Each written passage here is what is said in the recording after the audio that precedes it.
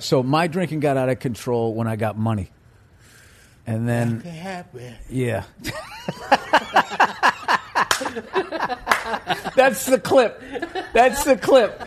When you fucking advertise this podcast, that is the clip. That's it. That was fucking perfect. Yep. That can happen.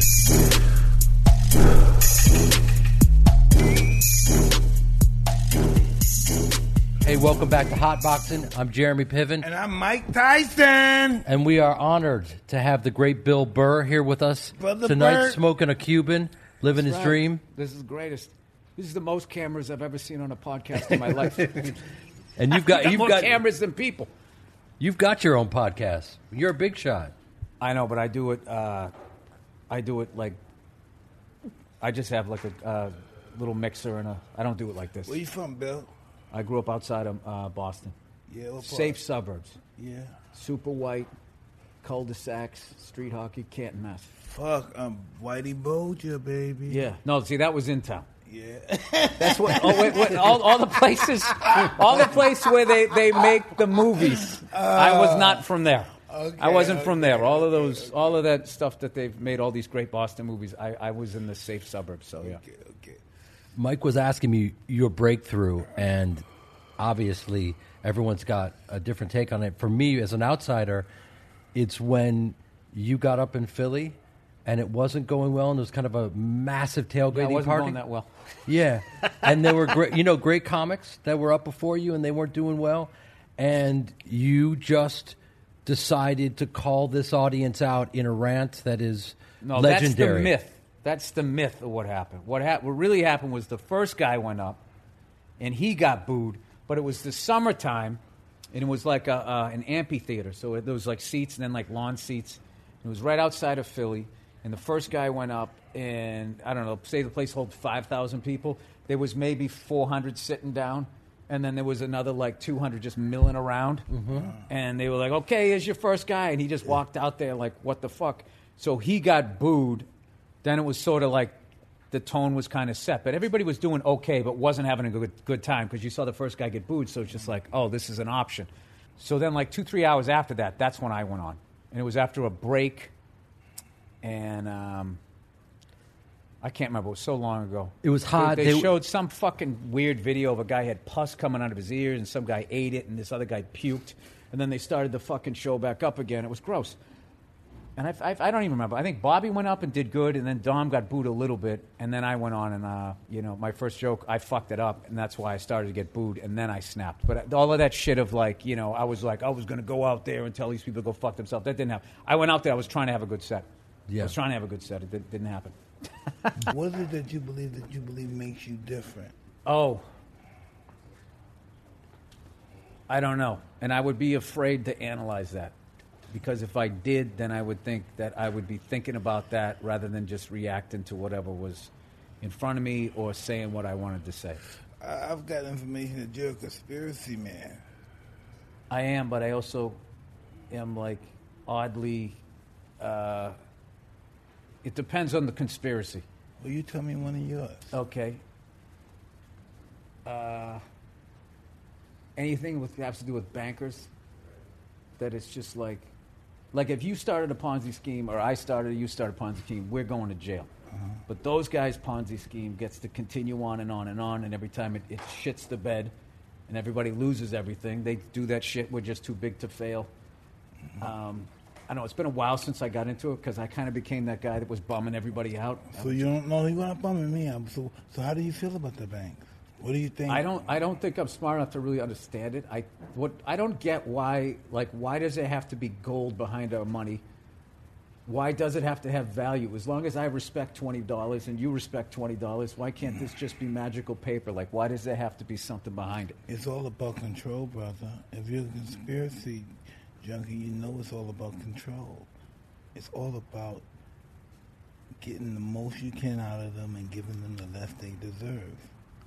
It's all about slavery, and it has nothing to do with economics or color, but it's just, that's what it is. You're So doing you what think you it's don't all want. about slavery? So then did they work it in racially? Like, No, you don't think no. it's like an airline with like Sky Miles? No. How they have Group 1, Group 2, Group 3, I just think that we're all Diamond Medallion? No, we're all slaves to something. We're all slaves to something. Some money, some religion. I'm a slave to these fucking things. I Yeah. keep trying to quit Some it. cigarettes, some cocaine. We're all slaves. Yeah. We're all initiative. We're born slaves. We all have slave characteristics that makes us slaves. It's uplifting. But Mike, you used to have that because you were taken advantage of, and you've evolved, and it's a different game for you now. I agree that, I do agree that, but that doesn't mean it's over for everyone else. No. I only succeed when I help other people succeed. Right. If I'm the only one to succeed, then I'm a failure. And now, how long did it take you to figure that out? Like, is that something you felt you always knew, or did you? No fucking way. No Right. way. No fucking So when way. did you like? When did that light come on? Like, I know wait a minute. around 3 years ago, my wife inspired me to liberate myself from myself. Pretty much. How long was that conversation? That's amazing. No, that's amazing. No, because I'm trying to let go of a lot of shit myself. You can do it whenever you want to. That's one thing that's interesting about life. You could change your mind or change who you want to be whenever you want. Because my thing is, what gets me is this. My life's work is my temper, and I come But from a rage family tree. But he's Right? figured out how to navigate that artistically. Let's hear And it. it's a little different than most who are slaves. Yeah, but I'm to talking them. about real life, like being not just up on stage, like at home. Like I don't want to be flipping out. Like I don't want my kids to be scared of me the way I was scared of my dad. So my kids aren't scared of me, which is the the success so far. But like I figured out because I came from the sit down and shut the fuck up. That's how adults talk to you? Yes. Yeah, oh yeah. Kids are to be seen and not heard, okay? Yeah. So I I'm from think that background. when shit starts to not go my way, I feel like no one's going to hear me. It's embarrassing to say this out loud. I'm 52. Nomism. They call it nomism. What is that? When you feel nothing. You feel like you're not heard. Yeah, so Nomism. that can be literally trying to figure out the operating system on my phone, or like my wife, if I say, hey, man, we got to be there by 2 or 3 o'clock, and we get there at 10 past 3, and there's a thing, I don't know, it just You need some emotional training. You know what I mean? Dude, I need a lot. You need some emotional a lot. intelligent training. You Well, know? I just went There's back a to book that therapy. says emotional Yeah. intelligence Good. for people just like that. They're not, slaves to their emotions. Yeah. Yeah, I know. I used to be one of those people. Well, that's Everybody a great way was of my putting it. enemy, but me. If you're a business owner like myself, you don't need us to tell you that running a business is tough, but you might be making it harder on yourself than necessary.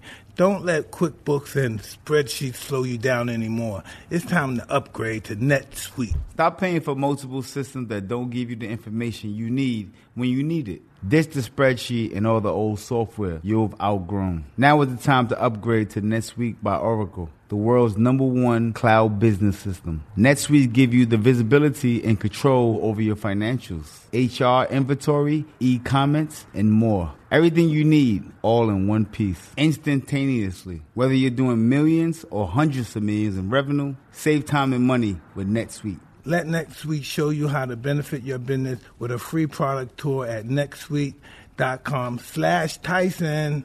Schedule free product tour right now at netsuite.com/Tyson. netsuite.com/Tyson. Join the over 24,000 companies using NetSuite right now. Life is interesting being a conspiracy theory. Okay, I got a conspiracy for you. All right, go for it. I think that water in nature is the toxic waste left over from the last people that fucked this shit up, and then we grew out of it. And to us, it's delicious. Water's delicious.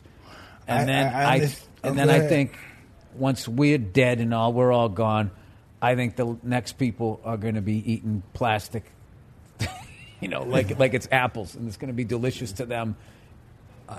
I'm sure there's a lot of holes in that, but There seems to be a couple holes in the nutritional value of plastic.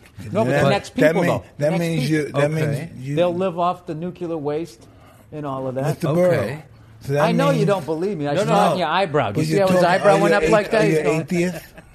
do I know what? Are you atheist? Does that mean I don't believe in a higher power? Well, that's what you're speaking as if you don't believe in God. I don't know about no higher power. You don't I believe am in God. confused with that right now in my life Yeah, why is that? because This is I what I don't. think is I interesting. don't understand why God doesn't take credit for His work. Like, why does He make sociopaths and then punish them? Who said He punished them? Well, going to hell and all of that shit. I'm Catholic. What did they tell you? What'd you grow up? Listen, I used to be a Catholic, but listen, I'm holding my buttons and I go past the graveyard and all that crap. But when you really look at what do you really think about God? Forget your religion. What do you think about Him? Hum or her, or the elements of what it is. I don't think He's mad, and I don't think you get judged for what you did. I don't. So He tells you. So you think you're navigating your life now? You think He has nothing to do with you being here, you being the funny man that you are? Yeah, see, that's the thing, because I feel that, like, if I do good things happen. There's definitely these laws. See, my thing about religion is I think that people came up because they couldn't explain how we got here. So I think everybody has these theories that turned into religion, and then there's elements. It's like if you're a conspiracy theory, you got enough conspiracy, one of them has got some truth in it. But, like, I think all religions are inherently flawed because they were made by people who were alive. So they don't know the biggest answer, which is what happens to you after you die. So that's like the biggest guessing game. And I needed a whole new reprogramming. So what I wanted to do was I went the other way. This is all bullshit. People made it up. You die, you go into the ground. I went through that, and now, since then I had kids, it's just, there's no way to describe it unless you had a kid. Then I'm just like, there's got to be something. There's something beyond this. There's something. There is something beautiful behind all of this control of. So what are you talking about? The Wizard of Oz? Yeah, that sounds like the Wizard of Oz. There's something but behind. Right? That doesn't- sounds like the Wizard of Oz. There's something behind. Pull the it. curtain, meet the wizard. Yeah, I like this. We're dealing Yeah, with but the don't you? Wizard of Oz. But religion is inherently that too. Huh? There's this guy. He's watching you. He's Oh, so hanging listen, out. No, but check this out. I know religion has its flaws. I'm with you 100%. Okay. But how do you think we would be without it? You think we would be better off? Really, you think? Imagine us thinking. No, for I don't think. I ourselves. don't think you need to go all the way the other way. When now there's no judgment and blah blah blah. The bullshit that I'm was at. I think that if there was a No. Since you think it's so bad, just say, what do you think? It should be no religion. no, I don't think that. I think Or it that shouldn't be no Catholic religion. no. It's like you're looking at an old house that needs to be redone. You don't need to tear it down. You just need to upgrade it. I don't know. What about spirituality, Mike? There's spirituality, your connection with God, without being in any one of these religions. I don't know spirituality, but spirituality comes from religion pretty much. It doesn't have to. You know. You know. So you dictating your own show then. All these rules are my rules now. So I'm spirituality. So I'm pretty much I'm a prophet or else I'm God.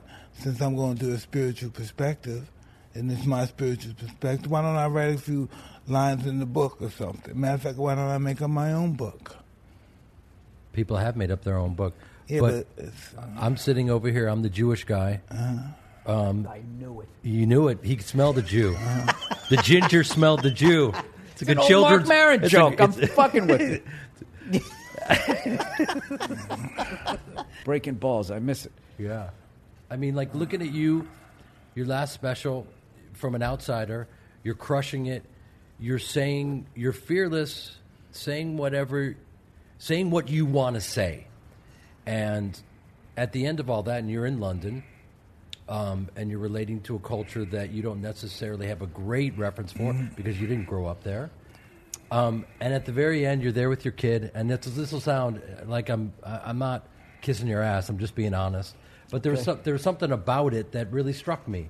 at the very end with the credits, and you're there with your kid, and it's that silhouette of you guys in the back. Oh, You brought your Yeah, kid. Royal Albert Hall, yeah. How you feel about that? It looked like someone. I don't want to say who has it all, but you had figured some stuff out. No, I did. No, I definitely figured stuff out. That's why I'm trying to figure out how to come back to a higher power thing, trying to figure out my temper and all of that. I mean, I just, there's something wrong with you if you have a kid and it doesn't change you. It doesn't make you look at yourself and be like, well, I got a lot to work on. Because, there was a lot of stuff I didn't like about myself. And then when I had a kid, I was like, oh my God. Your kid. I feel like, I'm contagious. And you think, no, It's like, I don't want to pass this shit. You don't think you could take, you just thought you could hide something. You know? No.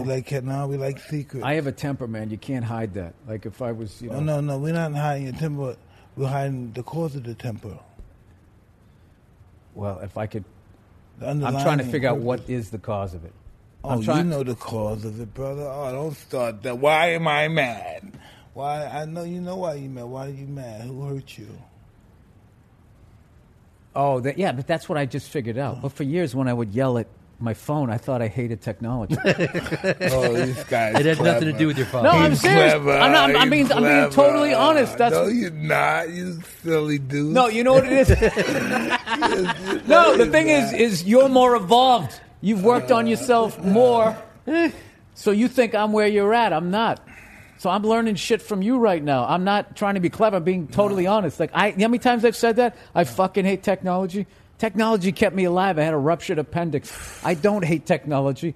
I just get frustrated with shit.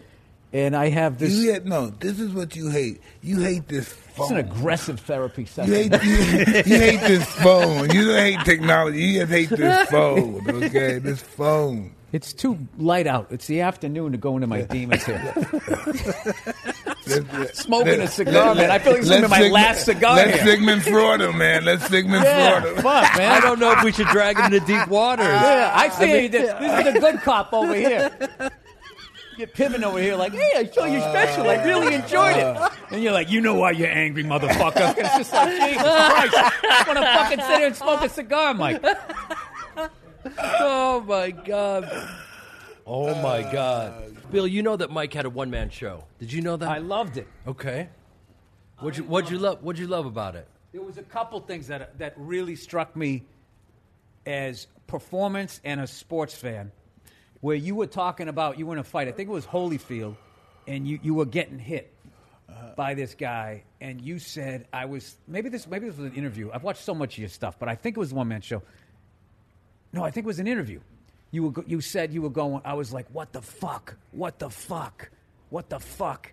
And I thought that was so amazing that you would think that. I would be thinking like, oh my God, end this. Get me out of here. I don't want to be here. And you're just thinking like, what the fuck is going on right now? Why is he hitting me and I'm not hitting him? That you could be that clear in the middle of that when you have a world-class athlete in front of you, teeing off on you, trying to knock you out, that you could be relaxed enough to think, That's what fighting's about. That's what acting and fighting is about. It's all about relaxation. The most relaxed actor is the best actor. The most relaxed fighter at that moment is the best fighter. That's true. And then the story you told, and I remember when that happened, was somehow you ran into the dude you were going to fight before you fought him, and you punched him in the head, and he's somehow running after the limo or something like that. Like, I heard the full story of that. Yeah. Oh, my God. Like, that to me was like, it made, when I watched it, it reminded me of like Charlie Murphy had stories like that, where it was just like, you're just like, this can't be real, but the details, you know it's true. Listen, right? Listen. When I was fighting the screen, right, this guy, he was on Angel Dust. And I was wondering why I was hitting this guy, and he was like moving, but he wouldn't hit the ground. I'm like, what the fuck's going on? My hand is hurting like a motherfucker. Right. And you tase him, he's ripping it out of his chest. Yes, I hit him. Boom! I hit him with a shot, and he was out. Right. Right. So I get back in the car, and I said, All right, let's go. And next thing you know, he must have came. It's just like Jason. Boom, no, no, no. He got up, and I'm in my car, and he breaks. I'm in a Rolls Royce at the time, and he breaks the fucking the side view mirror. The mirror, what's the side view mirror? Yeah. He breaks it off, and I tell my friend, 1 minute, please. I go out, I fucking beat the shit out of him. Boom, I hit him. His head hit the fucking concrete. I said, oh shit. You know when people head the car, boop, you hear that shit like. Oh shit! So I got in the car and I said, "Let's get the fuck out of here." But man, when I saw in the morning he was awake and he was just really fucked up. I remember that picture in the paper. I was like, "Wow, he's glad he didn't die." Shit. So, did you guys ever talk about that? Did you ever run into him again and say, "Hey, no, sorry about the curb"? No, listen. The next time after that I ran into him, like, you would think that he'd be scared to fuck with me. And he saw me. I'm in there. I'm hanging out. The people have, like in Harlem, the people have the chairs outside and in the restaurant. He said, "You fucking bitch." They go, "You Cicely Tyson motherfucker," in front of hundreds of thousands of people. I said, "Oh fuck." He just he had no. He is a born again Christian now, but back then he had no self respect. He didn't care. He had a jerry curl. Remember that guy in Last Dragon?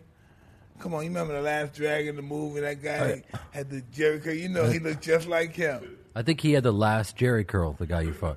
Yeah. Literally. Jerry curl was great for boxing because when a guy would take a stiff right, the product would come out of his hair. Right. But sometimes And it, that like, shit get in your enhanced- eye, It was though. But it fantastic. gets, The but it gets punch. in your eye Yeah. sometimes. You can't see shit, man. Yeah. Fucking jerry curl and shit. So, Mike, you said everything changed for you. You were terrified, and you were so scared, and then you realized they were more scared of you, and that empowered you. Oh, absolutely. And what Bill was just talking about when Evander was hitting you, was that one of the first times that you thought, oh, wait, maybe he's not more scared of me? There was a moment where it flipped, and that's why you were like, what in God's name is happening? I didn't know what was happening because he was clashing me with his head. Oh, shit. Okay. You know what I'm saying? Headbutting you. But I'm saying, where are these punches coming from? And I've seen these shits, right? Right. And that where it basically came from. Got it. Hey, what's the first car you bought when you made it? When I made the Rolls Royce. So that was the car? No, that's one of them. That wasn't the first one, but that was How much one does of a them. side view mirror cost on a Rolls Royce? I don't know, because like 9,000 back then, something like that. Probably. So he kind of deserved the curb on a little way. Maybe not the curb. Hey, His listen, head should have hit the sidewalk if there was a little bit of grass. I don't know. He has decimated it. Just so vivid. Like, dude, fights are like, I don't know. You know, I actually learned a lot about comedy watching a fight one time. That fight is comedy. Yeah, I saw two guys spill out of a bar. I was walking home from a club, and I saw these two guys spill out, and they were, posturing, but you could tell neither one of them wanted to fight. But all their friends were there, so neither one could back down, so they were both scared.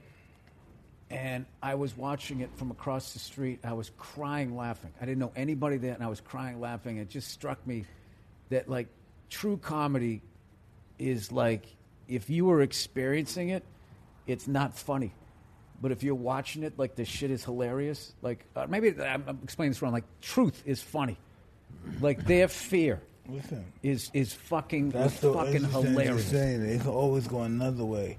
That one of these guys could have a fight and kill the other guy, and he has a family and people that love him, and he has to leave them now because of that one moment of ridiculousness. That 1/10 of a I know, but if you saw these two guys, that was not going to happen. They were built like me. That was a couple of guys who shop at the Gap. They should never go to the bar again. No, they shouldn't.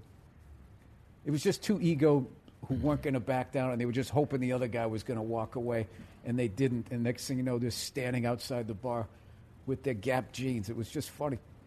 So did you take that and run with it? I mean, You're a comedian. They're comedians are dark people out here, huh? it can You be. stand-up guys. What do you mean? Talk shit about people? No, you hear you got dark what you're endured in life. Most comedians, stand-up guys, Do what? what they endured in life. Oh. I mean, I don't know. I mean, compared to what you went through, yeah, I had a good time.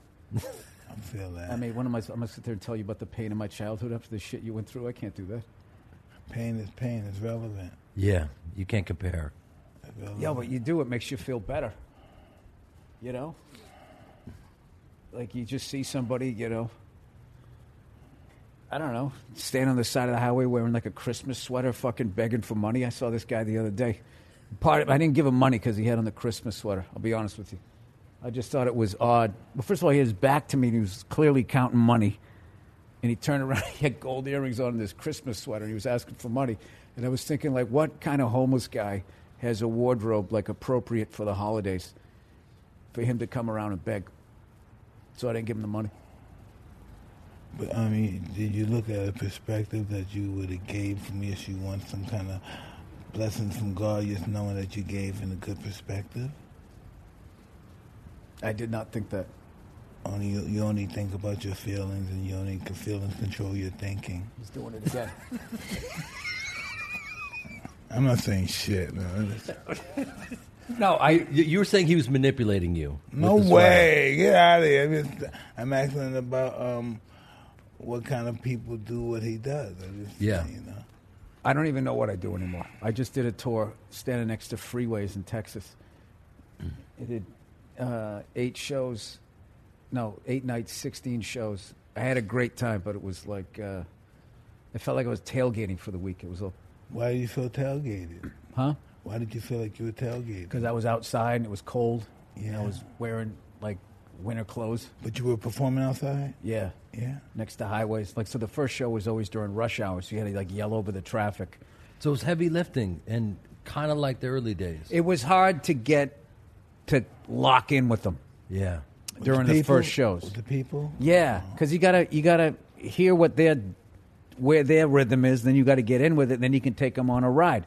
And it was like outside. There was these skyscrapers, and the laughs were kind of going up. So I kept going, you guys having a good time? And then their response was, and then I had to be like, okay, this is one of these shows where I can't hear them, but I just have to know that they're having a good time. So I sort of slowed down a little bit and was able to get through it. But I mean, but the positive side was the fact that people care enough about comedy or coming to my show that they would sit next to a highway with planes landing. It was like Final Approach to like Love Field and shit. People need to laugh now more than ever. Big time. Yeah. Yeah, I guess so. I mean, that shit was pretty funny yesterday, though. Do you love what you do? I do, and I miss it. And I miss it. You don't do it as much because of this? Yeah, I mean, I still do it as much as I can, but it's like, you know, one of the gigs I do, it's like it's a parking lot show, so people like sitting in cars. So you kind of have to adjust to the rhythm of that. Like, okay, they're flicking the lights, so I guess they're enjoying this. That's the stuff my wife like going to like drive-ins and stuff. We would go see a show. Yeah. Yeah, it's weird. Well, hopefully this vaccine's going to work. We'll see. You know, once I became a thespian, I realized I will perform anywhere. I will perform pig shit. And it only has to be one person there, but somebody has to be there. That's what I get. I get soft doing that. You love it. I'm ashamed that I do. Why would you be ashamed? I just want to be out there in front of people talking shit and talking about me and letting people look at me and all that shit. That's just really interesting stuff, right? Yeah, no, but your one-man show was good. Yeah. I saw Chaz Palminteri do it. Yeah. I said, baby, I think I could do that. He is so breathtaking when he did it. He has inspired me, which is That's awesome. great. Yeah, man, I remember coming to see you, and you were having so much fun. He started going off script, started improvising, and he's got his wife in his ear. And she's saying, sometimes get if back on track. sometimes if I'm flirting with a good head, they stop being an asshole, okay? In my ear. I don't think I could ever do a set if my wife was in my ear. Can you imagine? Every now and then there's very attractive No, my girls. wife is hilarious. Oh, My wife God. would be making me laugh. She would be going like, "Oh, that joke killed, huh? What do you think? You're special now?" Huh? She was, I don't know. She'd come up with something. Running commentary. No, Yes. His wife is keeping him on track. Yeah, my wife is a shit. Oh, man. One day I must have did something, we were arguing, and she just left. She left me up there by myself. Oh, shit. And then I like how you said I must have did something. You know you did Yeah. something. Fuck, she just left me up there. How did it go? It went great because I was lying, talking about stuff, but it went great. But I can't believe she did that. So I learned to memorize. You could have opened with that. Huh? And just say, usually my wife's talking in no my ear, but I way, pissed no her off. way. So you guys are going to get a freestyle show. Oh, They would have God. gone nuts. Oh, Because that's God. something that I learned early on is you have to address the I'm situation. panicking too. I'm up there panicking, saying I should have said that. Yeah. No, anytime that happens, if you just address what is going on, Ooh, like God. They love it. Yeah, and it breaks it 10. Then it feels like special. Like like you know, you did a sitcom. You know, like they didn't like when you got the line right. It's when you screwed up. Then they felt like, oh man, I really am behind the scenes. If you just had a show Right. like a taping, and everybody like hit their mark and everybody said their line and it all worked, they're like, you know, they didn't interact. I didn't get to see the screw ups. I could have just watched this at home. They want to see like the inner workings of it. Like, cut. Why are you standing there? You got to be over there. And Are you talking about we gonna hear about you producing some shit? yeah, You talking about some producing shit? You produce some stuff now? I got started a podcast network that has now turned into like TV and hopefully a film. I wrote a film with a buddy of mine, and we're looking like we're going to sell it. And so All Things Comedy is going to produce it. And yeah, we started to do that. I want to be in movies. I want to be in your film, dude. Oh, I would definitely get a You can part in find that. something for me. You can imagine me doing some shit. Can I just tell you that, you know, I've been mixing up with Mike for a little bit, and he is on time, and he's ready to go, and he walks in singing, and, you know, Thank you. he's ready to go. Absolutely. What, he was Listen, agent now? Listen to you. It's just in your blood. isn't it? He's seen it. Now, look, he's fucking still in with you. character. Listen. I can't shake it. You can't help it. You can't help it. Listen, leave him alone. Listen, you give him a back end deal. You don't No, even have leave- any. You don't even have any leave him skin in the alone. game. You don't even have skin in the Leave him game, alone. and you're fucking negotiating for his fucking part, man. That's hilarious. Listen, you appreciate the truth. I have to have That is his back. fucking- Did you see No, what he was just you know doing? what, Bill? To be Leave honest with you, him I was alone, pretty blown away. That's what it was. I couldn't believe it was happening. Comes in singing earlier than anybody. Yeah, man. But listen, I think you guys should work something out. I don't want 10%, but The greatest thing about show, like say, like stand-up comedy is it's one of the like if you go to prison, it's hard to get a job, but like you can walk out of prison and do an open mic within the first week, and people will put you on. They won't give a shit, dude. They'd be like, dude, you should wear your fucking orange jumpsuit. You killed somebody, dude. You should talk about that. That'd be funny. Like they wouldn't give a fuck. I thought you were laughing. You were fucking yawning over here. No, the mushrooms are fucking mushrooms. killing me, man. You know I knew that's it wasn't right. just weed. I was Yeah. just like, there's no way I'm taking a hit off of that. There's something Mushrooms, going on here. Mushrooms, baby. The shrooms. I'm shrooming. You know how fucked up this is? He's shrooming, and he's wearing pants like he went riding a horse today. Like side saddle or some shit. Man, don't be like my wife. My wife is like Dick Patrol, man. Don't be like checking out my fucking tight pants and shit. My wife's always judging my tight fucking clothes and shit. Don't be like that. I okay? told Mike he should come train with me, and he said he's going to have to wear a jock because he doesn't want to have to hit the pads and have a whole situation. I digress.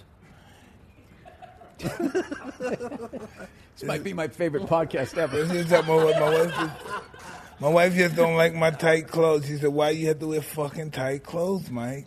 She understood. I said, "Baby, this is me. You married tight clothes. Why you mad now like wearing tight You clothes?" married tight clothes. Absolutely. So you never got into the baggy shit when it came out in the 90s? Fuck no, man.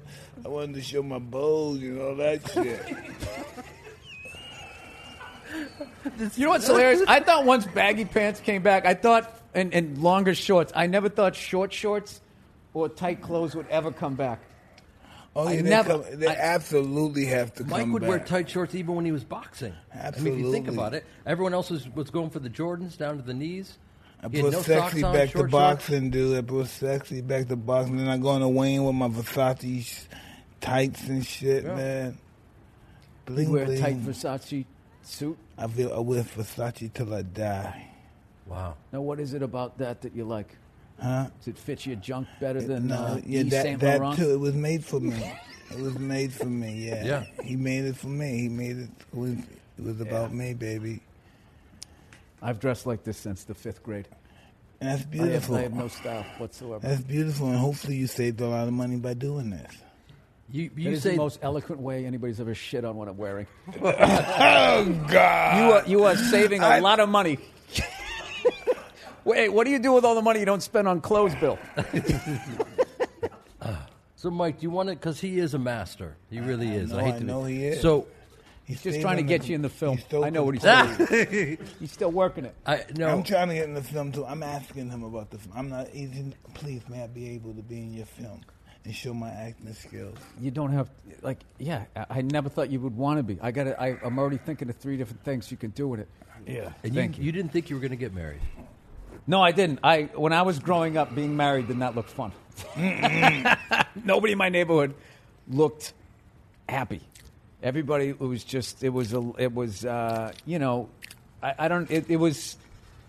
this is like pre-self-help. People just, whatever happened, you shook it off, you buried it, and you just fucking, and they just kind of funneled you down something. I think a lot of people that I grew up, unfortunately, weren't doing what they wanted to do with their lives. They did what they're supposed to do with it. Yes, is what they did. And then the reality of that hits, and you got, people back then where everybody had 5, 6 kids. You can't pull the ripcord. People, I don't look down. Those guys bred great. Some of those guys' kids ran this country. Those people back then started, and they had all those kids. Some of those kids wound up being leaders of this country. So, I wasn't shitting on their kids. I was just saying that it's tough to change a job. What changed your mind that you could pull the trigger? To do what? To get married. He had no power over that. What did do that? I don't remember, but I can tell you this. It seemed like a mountain that I had to climb up, and it was like so many of the demons that you have, because you get them when you're a kid. They look like mountains, and then you realize all you had to do was step up on the curb. That's all it was. And I gave her the ring. She broke down and cried. I never felt better. And I was just like, I should have done this forever ago. Right. And the fear of it. Oh, I'll tell you, I got a Chaz Palminteri story for you. So it's the day I'm going to get married. And like most guys, I'm freaking out, like, what in the fuck am I doing? What am I about to do with my life? And so I was getting fucking nervous, getting cold feet. So I'm with my brother. He's my best man. I go, hey, let's go down to the bar. I just need to have a drink before, I do this shit. And he goes, cool. So we go downstairs, and I'm at the hotel bar, and I got like a Budweiser because I didn't want to be fucked up at my own wedding. So I had a Budweiser, and I'm sitting there, and I look over. It's the middle of the day, and I look over, and I see Chaz Palminteri standing there with like 4 other people, and I immediately thought, a Bronx Tale. Now you can't leave. When they close that thing and they get the shit kicked out of them. And then I got in my head going, oh, my God, that's a fucking sign. I need to get out of here. I'm that kind of guy that I go by sign. Yeah. I'm that guy that's a sign. Why? And I wasn't in New York where he was from. I was in Boston. Why is he here? Why is he in this like bar that. when I'm like going to get married? What is he doing here, right? Yeah, yes. I'm the fucking same weird motherfucker like that. I always wanted to meet that guy. Why am I meeting him right now? He's trying to tell me something. And I had to get that out of my head. Thank God I did, because my wedding was I be saying shit. this means I'm going to die. So this means I'm going to die. I'm seeing him before I go. When was the last time you remember you went somewhere or you saw either something or you saw a person, and then you were like, this is a higher power trying to help me out. It's saying, Mike, no, don't do this, or you're doing the wrong thing. This is just that I thought about this person, and this person's somewhere else, and I'm in this other city or this country, and now this guy's right here. Yeah. Mm-hmm. You know? Yeah, that's weird. What the fuck is he doing here? No one can answer those questions. I think this is what I think. I had that last night when you FaceTimed me. Yeah, are you serious? Well, I was sitting there. I thought I was because I've watched so many videos on you and interviews. I forgot I was talking to you for half a second. I'm like, wait, he's talking to me right now. Sometimes I think this is why I don't eat mushrooms. This ever happens to me? You think about somebody and you say, I'm going to call this guy, and all of a sudden he may pull up on you in the car, or he may call you while you think about him. And he said, wow, I was just thinking about you. And I think that's something that we have that we don't know, that we can't operate, that can't tap into it. Yeah, that we'd be able to do it instantaneously all the time. If you had that power, who would you make walk through the door right now? Excuse me? If you had the power to do that, like if you had control of it, right this second, and you were like, who do you want to walk through the door right now? My kids. Dude, that's a fucking nicest answer ever. All my kids are hanging out. I want them to see this nigga and shit. And talk to your guys. You meant you to make jokes on them and stuff. I would have picked Lee Majors personally. You were saying that your fear is always worse than what it is. Your fear is always worse than what it is. All of our fears. Your fear of getting hit. I have a question. We Did wanna you hear find your the coat questions. first or the boots? Oh, you're a cool dressed motherfucker. Oh, excuse me. I know, like I said, I'm going to start conducting myself Mike with some meant kind that, of and you distinguisher. you're going down a different path, and I have no idea. He looks beautiful. He He's does. Beautiful. I mean, to have that type of color coordination on a podcast is incredible. I mean, I thought I was crushing it with the black and gray. You are, and by with, the with way, the gray you're hair. being self-deprecating, but you put it together. I did put it together. Don't This pretend came like right you out of the fell dry into cleaner. this. But look at, hey, So I hey, can show you all my COVID hey, with listen, it. listen. I should have worn the jacket like you. Hey, listen. You got to cover up. Forget you it. gotta cover up during That the reminds COVID. me of Bonanza. I love No the Cartwrights. way. Ain't no fucking Bonanza. Bonanza was the shit. tough Regardless room, of the man. tight pants, we're fashion plates, man. Look at that. Those pants look like it went with that outfit. And you said, you know what, I like those. You guys broke it up. It's perfect. Mike's got some. He's got a hat going on as well. He's got, you know. Yeah, you are. Player.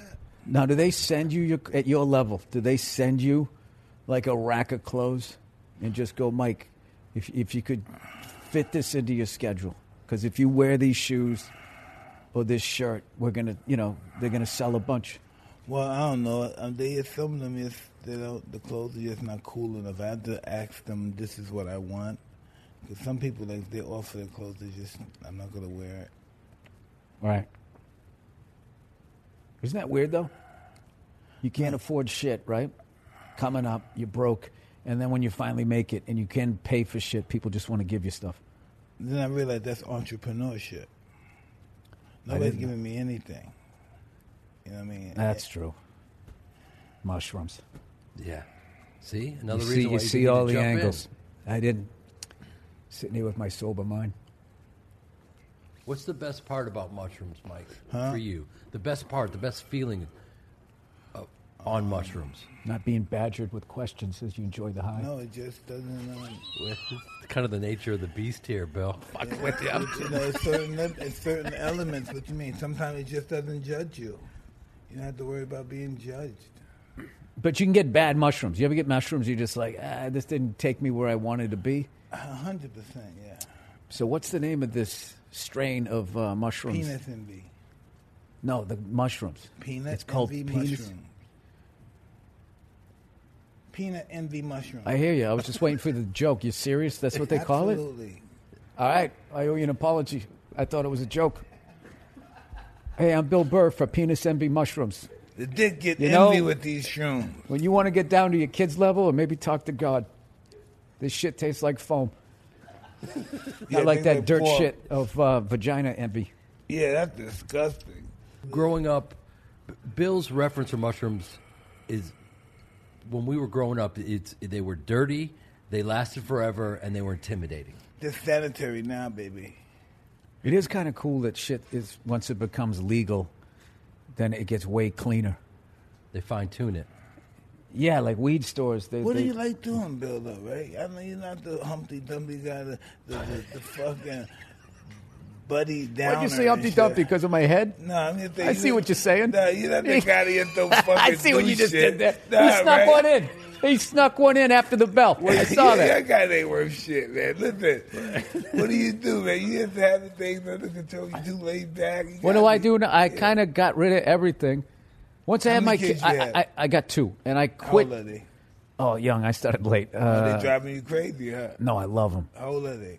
I love them. One's going to be 4, and the other's 7 months. Listen, can I tell you something, brother? What? My advice: enjoy it.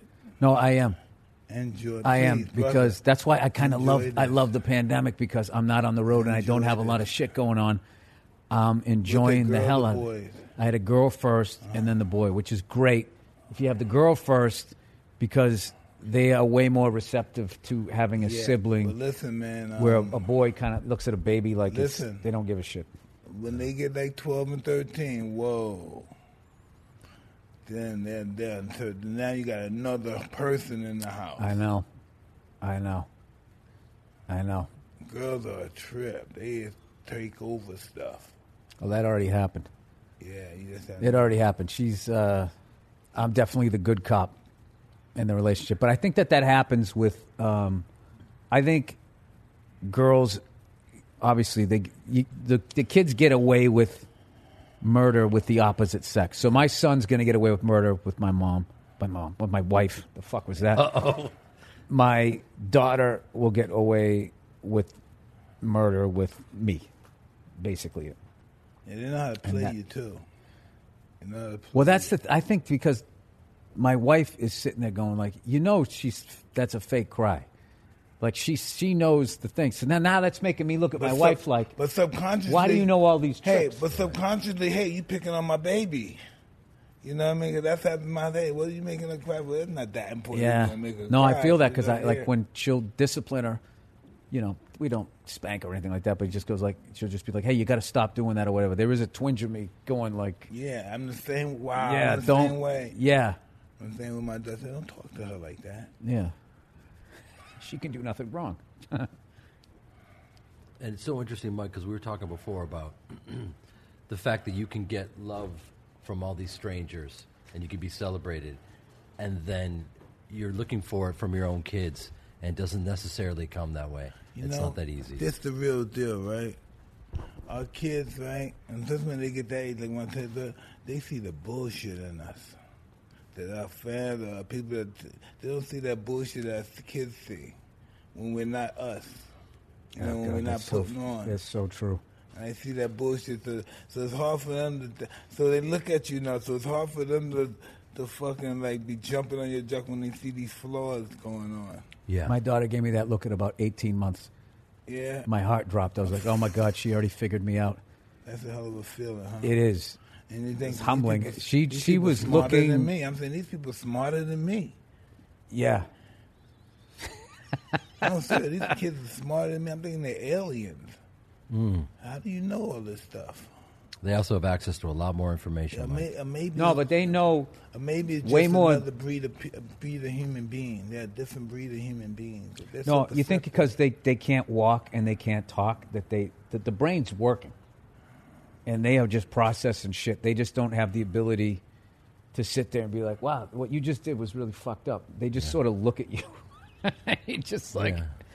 You just got to look at your baby and just be like, I know. I know. Kids, right? I'm working on it. Yeah. I'm working on it. But the thing that I am happy about is that I apologize. I admit that I'm wrong. And I talk shit out with my kid. My son's not old enough yet. So I am my best thing that I like is my daughter is not afraid of me at all. Which is, she respects me, but she's not afraid. So at least I got that going for me. I always tell my kid, you know your grandmother would have did to you. You said that to me, to her, that you said to me. Your grandmother would beat your ass. She said, well, my grandmother's not here. My kids get away with it. They say everything crazy to me. Yeah. I love them. They're spoiled. That's what you're supposed to. I mean, to a certain degree, you're supposed to do that. They could bat me every time I talk, but that's not good. That's not right. That's not right. I got nieces and they bust my balls and they crush me. Oh. It's pathetic. I took them over to Jamie Foxx at a Christmas party, and I brought Pearl over because I'm trying to impress them because I need a win. I need a win from these girls. Should have brought me. I would have been impressed. No, I would have. Really? I would have. Yeah, let's go. Let's go because Pearl took one look at me. We're walking in, and she literally looks at me and she goes, "Is Jamie going to be awkward the way you are?" Oh God. They walk in, and these little girls they feel like they're. What do you say to that? Yeah, there's no comeback. My daughter saw Venus, and that just really blew her mind. She trained with Venus a little bit, and that just really took her to it. And she just blew. She can't believe it. My daughter said to me the other day, she just goes like, Dad, can I have this or whatever? I go, how come you never say please? And she goes, well, because I'm smart and I know a lot about music. I don't even know what the fuck that means. And I was just like, all right. What did you ask me for? What's the name of this podcast? Hotboxin. Okay. Yeah. You should have like a little mushroom in there too. Neon mushroom. Yes, I should. I really should. You're absolutely right. Instead of like a 4-leaf clover, you have a mushroom there. Why not, man? I think that's cool. Yeah, man. What about peyote? Did you ever do I'm that? not a peyote guy. That means did you try it? No. I'm a toad guy. See the toad right there? I like to smoke the toad puff. You never tried peyote? No. Son, what is it about that you would say I'm not a peyote guy if you didn't try I it? don't know. No one never offered it to me. I guess they didn't think I would like it. Because that seems like for someone like me who never tripped or anything, for someone to say here's some peyote, that's a huge leap for me. And but I feel like if you already tried mushrooms, right? I did so much other stuff that peyote is just small fries to me. Hey, what's Japan like? What do you say? It's like a assembly line? An assembly line, yeah. And does Tokyo? Whenever I see pictures, it looks like a giant Times Square. I don't mean that in a bad way, but it looks Yeah, but ridiculously vivid. Everybody's walking. Everybody's doing what they have to do. There's nobody chilling, talking shit. Hey, man, no, it's none of that. So coming from America? Women don't have no really good rights. A lot of women are in jail there from passions of crimes of passion, killing their husbands or something. That's a thing over there? Yeah, yes. You've got an You interesting. know the scariest place I ever went? What's that? Singapore. Yeah. Because that was where, They came that young kid, right? yeah. And this is how I grew up, too. My mother was just like, well, they should. Those were the laws. That's what they should do. I just remember going through security and just thinking, like, I don't have any weed. I got nothing, right? I don't have any weed. And I was telling my wife, you don't have any weed? Nothing. And, like, you hear this shit, like, if you spit gum on the street, like, you go to jail forever, which isn't true. You can't get in trouble. Yeah, but you can get in trouble, but it's not like they not all day. execute you or anything. But that was the scary. Plus, I watched a video one time of somebody getting caned. It is no fucking... Whoop, they get cut flesh. Yeah, The dude took like 3 and was fine, and on the 4th one, he fucking collapsed, sort of. Ooh. And they kind of like he had to take 7. Yeah. It's not a good thing to watch before you go to Singapore. No. That's not good for tourist No. attractions. Can I borrow your lighter, Mike? Please, Thank you, sir. pleasure, bro. Did you call your shot with the Mandalorian? Did they come to you? Were you You in that movie? It's a TV series on Disney? Disney. I thought it was a movie. Well, if you like spaghetti westerns, you ought to check that shit out. Because Jon Favreau, oh my God, he fucking they're killing it. Rick Famuyiwa, they're just killing it over there. And I always made fun of Star Wars, not because I really really hated it. It's just I saw people excited about shit, and being a comedian, you just make fun of it. Up, right? Yeah, you just make fun of it, right? You're a miserable fuck, aren't you? Fuck up not. shit. It's not as like I used to be. Now I kind of do it more fun. But when I was a younger comic, when I was really angry, I was a miserable prick. But so anyway, I've always Joe made. Rogan was the angry comic too at one time. You ever see Joe Rogan stand up? Yeah. Mm-hmm. He's pretty tough. Huh? Yeah. Yeah, that guy. He's one of the best comedians I've ever seen. Like his energy on stage is unique. There's nobody. The first time I saw him was at the Kowloon in Saugus. It was a Chinese restaurant. Like for some reason, Chinese restaurants and stand-up comedy in Boston, they just always had a room in the back or a room upstairs. In this place, they had a room upstairs. And always food there, huh? Yeah, and me and I think I would like the Chinese restaurants, but they have good food there, huh? Yeah, and East Coast Chinese food too, which is the shit. So I went with late great Patrice O'Neill, and we went and watched him, and we're just fucking blown away. There was nobody. There was this weird thing with Boston comedy where you had this Mount Rushmore people that created it, and they didn't leave, didn't want to leave, and they were making great money, so you had to leave and establish yourself and then come back, and then you could headline. So he was the guy we were looking at. Like, how did he do that? Like, how is he still in his 20s headlining the Kowloon? Because you couldn't get that. That gig did not exist for our generation, and he did it. So we're like, all right, let's go down and check this guy out, see if this guy's as good as people say he was. That's when he was doing the. You ever see Tigers fucking? That was his closing bit. and he sounded just like a tiger, and he acted this shit out. I just I remember the sonic assault of that bit in a great way was just like there was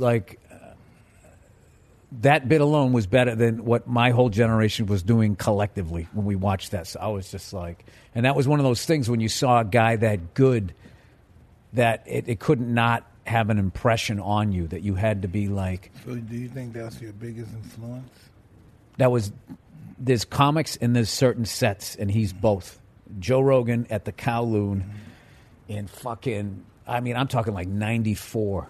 It was before I moved to New York. Me and Patrice went down and we watched him, and we were just like, "What?" He's not with us no more. Yeah. It sucks. I was at his one of the what we roast Charlie Sheen or something. That was the last roast that he had. Mm-hmm. Yeah, that'll never not be sad. That guy, yeah. If he was still alive, you wouldn't know who I was or a lot of other people because he was so good. But that was what made it great because he was so good. You'd never had a competitive thing with them. Mm-hmm. Like, in order to compete with somebody, they have to be somewhere within my sight. And he was just over the horizon. And just so when he went on stage, you stopped being a comedian. You just became like a fan of stand-up. And that's what Rogan did when I saw him at the Kowloon. Like, I stopped being like, okay, how do I get there? And he moved to L.A. I just forgot all of that shit and just started enjoying the show. And, I almost felt like I should have paid him because I was sitting there like an audience member. And people are that way with you when they see certain bits that you do, like your helicopter bit. They look at that and go, okay, you're hitting that from so many different angles, so many different perspectives. That's really... You know what's funny? I flew with the guy that was the dude flying, and he had seen me do the bit, and he never brought it up. How cool is that? I had to find out afterwards. I rented this helicopter. I got a pilot's license, so we were flying up to... Crazy, man. Flying up to... dude, I'm telling you, once you get up there, I bet you will be so fucking scared driving down the highway. The highway becomes way scarier. Way scarier. It's like nobody knows what the fuck they're doing. It's like we're all flying in formation, and nobody has any... John Kennedy Jr. told me the same thing. Yeah, it's like, when you're up there, you should see the technology. You can't believe how beautiful it is up there. Yeah, it's insane. That's what I heard. It's insane. So, I go up there and I find shit I want to go do with my wife. I'm flying on a little fucking beach. I don't want to drive a plane. Yeah. So you're the kind of guy that likes do one of the drilling junkies, right? No, you know why I ended up getting into helicopters was conspiracy theory. Tell me.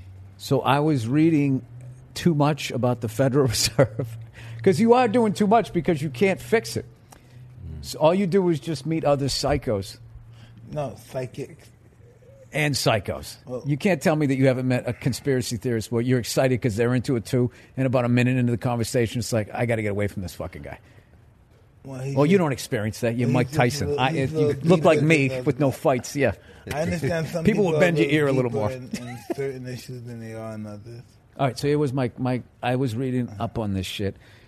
And what were you reading up on? Just how the whole Federal Reserve came about, the Woodrow Wilson shit, his letter of regret. 1912. Yeah, and how they passed it when everybody had gone home. It's just like now. They wanted to put taxes on the robber barons.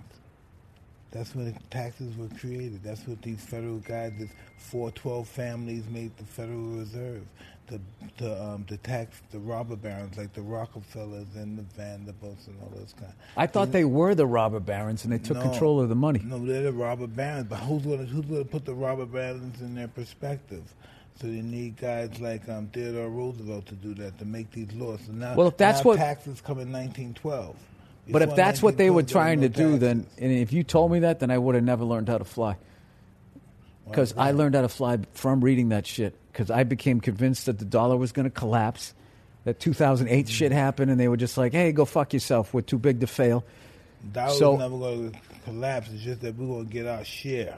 We're gonna make up something that's called taxes, and we're gonna tax the robber barons so their money won't get too powerful. All right. Well, my version of it was No, that's just a fact. You can read that. That's why they did it. 1912, 6 families. Oh, that Devil's Island shit. Yeah, I read all of that stuff. No, it wasn't no Devil's Island. It was just families.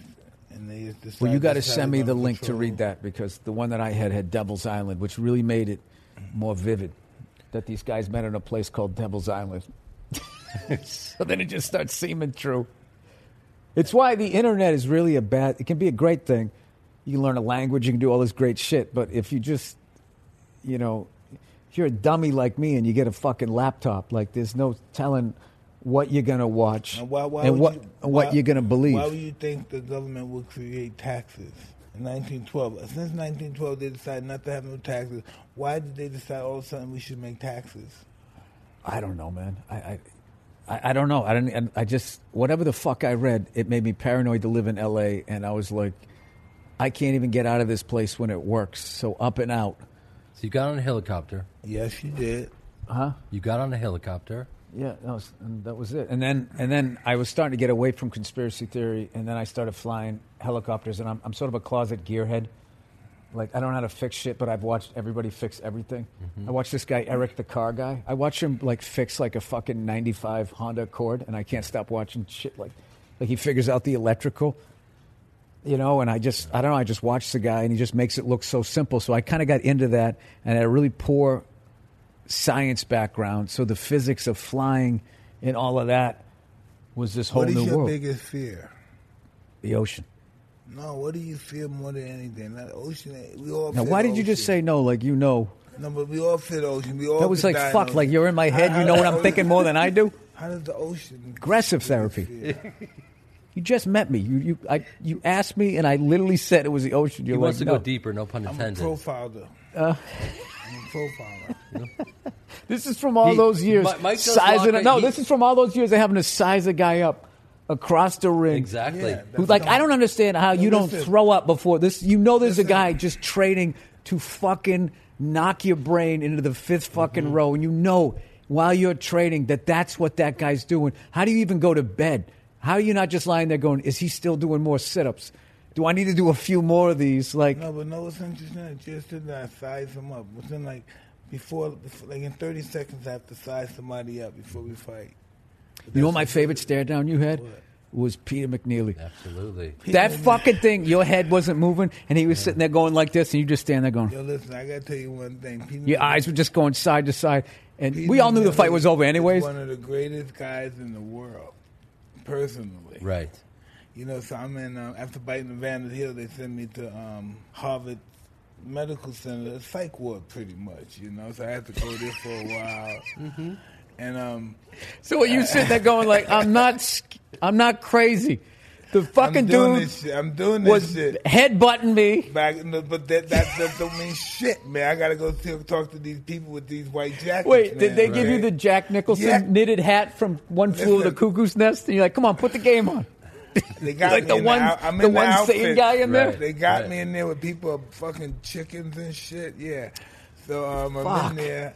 But all of a sudden in my room, knock, know who it is, Peter McNeely. Yo, Mike, let's go out, baby. This is beautiful, baby. Let's go out. I got some bitches right now. I said, Pete, I can't. I got to take this test. He said, nah, fuck that, Mike. I got these bitches. Let's go out. That's amazing. And, man, I wanted to go out with him so bad.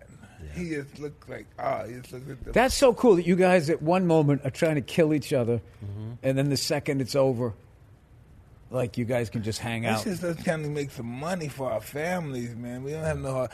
Most fighters are really friends, and we respect each other. We just put on this show. Yeah, but that moment that he's talking about, that wasn't a show. I mean, you were locked in. Oh, yeah, we're fighting. You were locked in. But after and you it's couldn't over, wait to get love. after it. Yeah, but after it's You over, could my not wait. My favorite It was stare terrifying. down. I know he's been. You want another guy? I know he's been to a bunch of rehabs. Peter had to go to a bunch of rehabs, man. 'Cause he's a beautiful person. He just like to party. Another guy I thought he had a great stare was Tommy Hearns. Tommy Hearns was pretty tough, wasn't he? Yeah, and he had that weird thing where he was like almost 6 feet tall, but he could make weight at like 155. He was great. That middleweight division, like in the 70s, it was the heavyweight division. I don't know much about boxing, but like the middleweight division Trust when me, it was you know Duran, enough. Sugar Ray, Yeah. Marvin Hagler, my favorite, because he was a Brockton, Massachusetts guy. He was He's amazing. underrated, Hagler, I feel Oh, like. yeah. Oh man, it still kills me that, People are that so I scared thought he of this won that motherfucker. Sugar Ray fight, man. When he was sitting there going like, "This is why I don't fight in Vegas" or something, blah blah blah. And I just was like, But I also loved Sugar Ray. I loved all those guys. Roberto Duran. I loved that whole division, and boxing was. All those guys for Hagler when Hagler was at his end of his career. None of those guys ever fought him in his prime. I do love that when he said after that fight, "Fuck it, I'm not coming back." And he's coming back. It was like Barry Sanders. Yeah, you could easily go out He went and to Italy. He was hanging out in Italy. I saw him in Italy a couple of times. That's where he lives, apparently, Hagler. Yeah, he came to see me fight in England. Once I was fighting in England, he came to visit me. When you fought Frank Bruno, or I don't know who was I Yeah. fought in England. The English well, you did fight champion. Frank Bruno in England. Somebody else. Not Frank. Yeah. I fought him over here. How often do you run into guys you fought? And I don't mean the famous I guys. just ran into Frank Bruno. We did some kind of commercial or something together. Periodically, not much. So, Mike, That's you want to do wild. another one-man show. Absolute till I die. So you got a guy who's one of the best writers in the game. Fucking agent here. He's putting together another package here. I was trying to, and if you don't want to go into it, that's fine. But I was. Are you fucking kidding me? I'd do that in a second. Oh, okay. If you came with me with like some stories and shit, I've seen your one man show. I wouldn't need to. I would My just wife- be like, my I would wife- expand my- on this, expand on that, but like his My stories wife are is fucking my ridiculous. producer. My wife does all my lines and shit. I know, but- she directs. She's the only one that could direct me. All right, I'm not going to I'm ruin his really personal life over complicated this. to be I'm not gonna directed do by. that.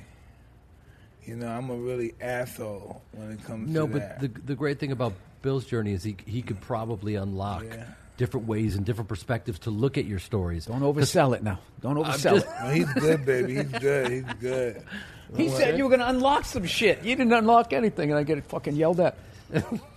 What do you do, Bill? What's your life like? Like, you know, besides the kids, you have friends. You go out, or you just stay in clubs. I and work did. all the time? I did before this before this shit happened. Yeah. You have friends. you My hang out with? yes, I have. I have a tight circle of friends that I would do anything for, and they do anything for me. And we've had some of the best times ever doing.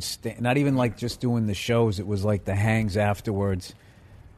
You know, hanging out and talking, and we would just always we were drinkers, so we would just get like a tour bus and we'd do the show, and then we would just we go to the Italian section in like Pittsburgh, get a bunch of Italian food, and we'd watch like a gangster movie, or if we just felt like getting fucked up, we'd watch like Anchorman. We did like really just stupid clubhouse shit, and I got to tell you, I'm glad that that's the way I did the fucking road. That was the way to do it with all this bullshit there now. I remember when I was a young kid, we was always boxing in Holyoke, Massachusetts. Holyoke, Massachusetts. I don't even know where that is. I just remember always hearing that growing up. I'm sure Dick Doherty had a club out there at one point. Shout out to Dick Doherty. Dick Doherty. Dick Doherty. Dick Doherty. Dick Doherty, king of Boston comedy.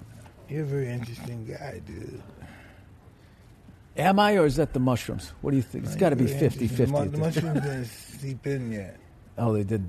It's got to be getting close. You took that last No, that's not 30 minutes. head of cauliflower level of mushrooms that he took. What are you talking about? No, just It was just hilarious because you're on a different wavelength right now. You should do it. Yeah. It'd be very But stimulating. The thing about mushrooms is because it's not man-made, it takes whatever you're feeling and explores and heightens it, as opposed to So you've done mushrooms. yeah.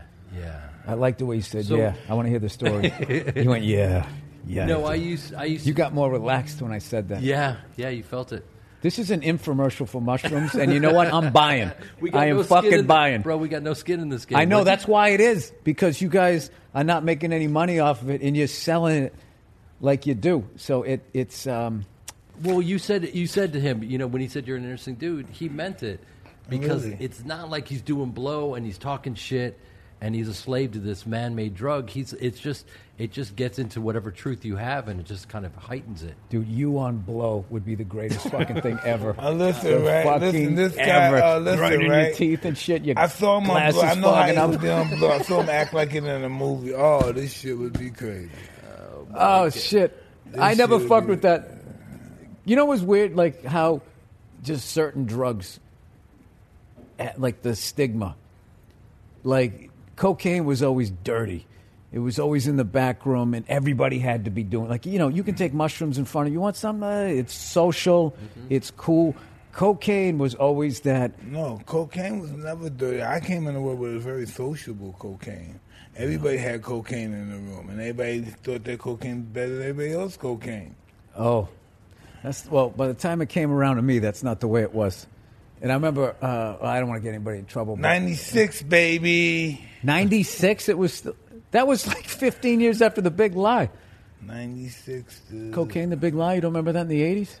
80s, I wasn't a cocaine guy. That's when I was a little kid. I'm talking about as I got successful and I had the cocaine. It was massive and we were enjoying it. Yeah. I mean, Mike, and I'm not saying this. I'm quoting you. You're one of the only guys who can do cocaine and actually gain weight. Absolutely. It's very rare. Absolutely. I must have had bad cocaine. Yeah. Oh, you would get the munchies? That's not good cocaine. No, I don't know what it was, but I got really large. I was the fat cokehead. That's rare. That's like a unicorn, a fat cokehead. Everybody said, man, what the fuck happened to you? You sure you're not doing more than coke? Shit, I said, fuck. I'm the only fat. All right, so if I was helping you, if I was helping him with his one-man show, you got to build that out. Correct. The this fat is what I'm talking cokehead. about. Oh no, you got to in the show. I got do this thing and then do the fat cokehead. No, and then no. Listen, we did that. Let's explore the fat cokehead. I'm seeing the show. I showed Mike. a picture. I showed a picture of the fat cokehead. Oh, well, you see that? That's really. We've funny. seen the pictures, Mike. Yes, but I We do that in my followed you. show. I We've do seen- that in my show. I showed them the pictures. Oh, yeah, that's right. They got pictures in the show, so I showed the pictures of the fat crackhead. One of the predominant feelings on mushrooms is just straight up joy and laughter, correct? Just feeling comfortable with you first. Okay. Give you comfortability. Yeah. And what does that say about you that he had to eat that much mushrooms to get fucking comfortable with you?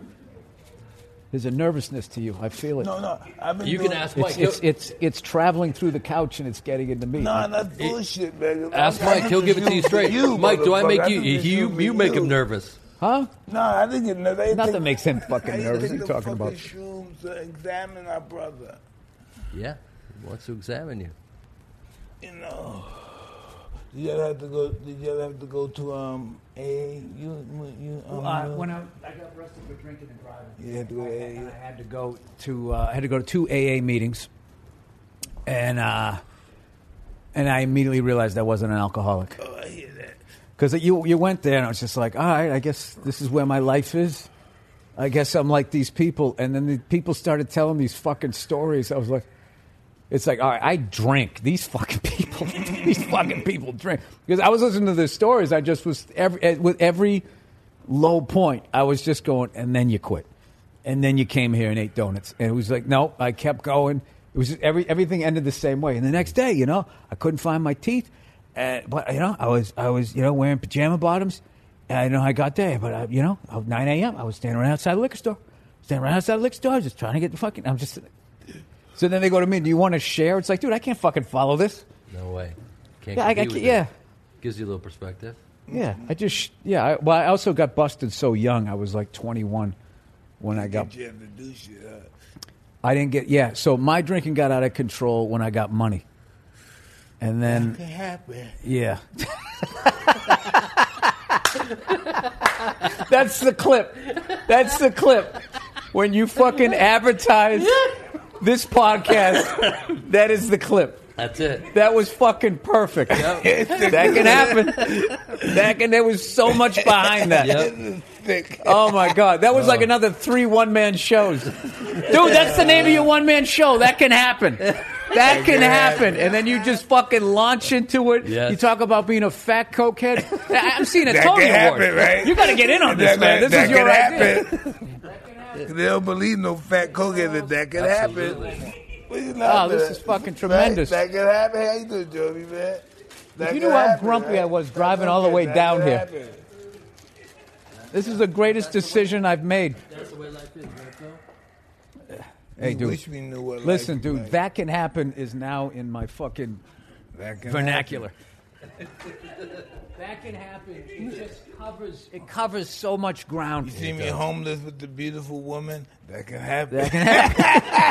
That can happen. That can happen. That can happen. That can happen. No, I Mike, noticed? you have a great podcast.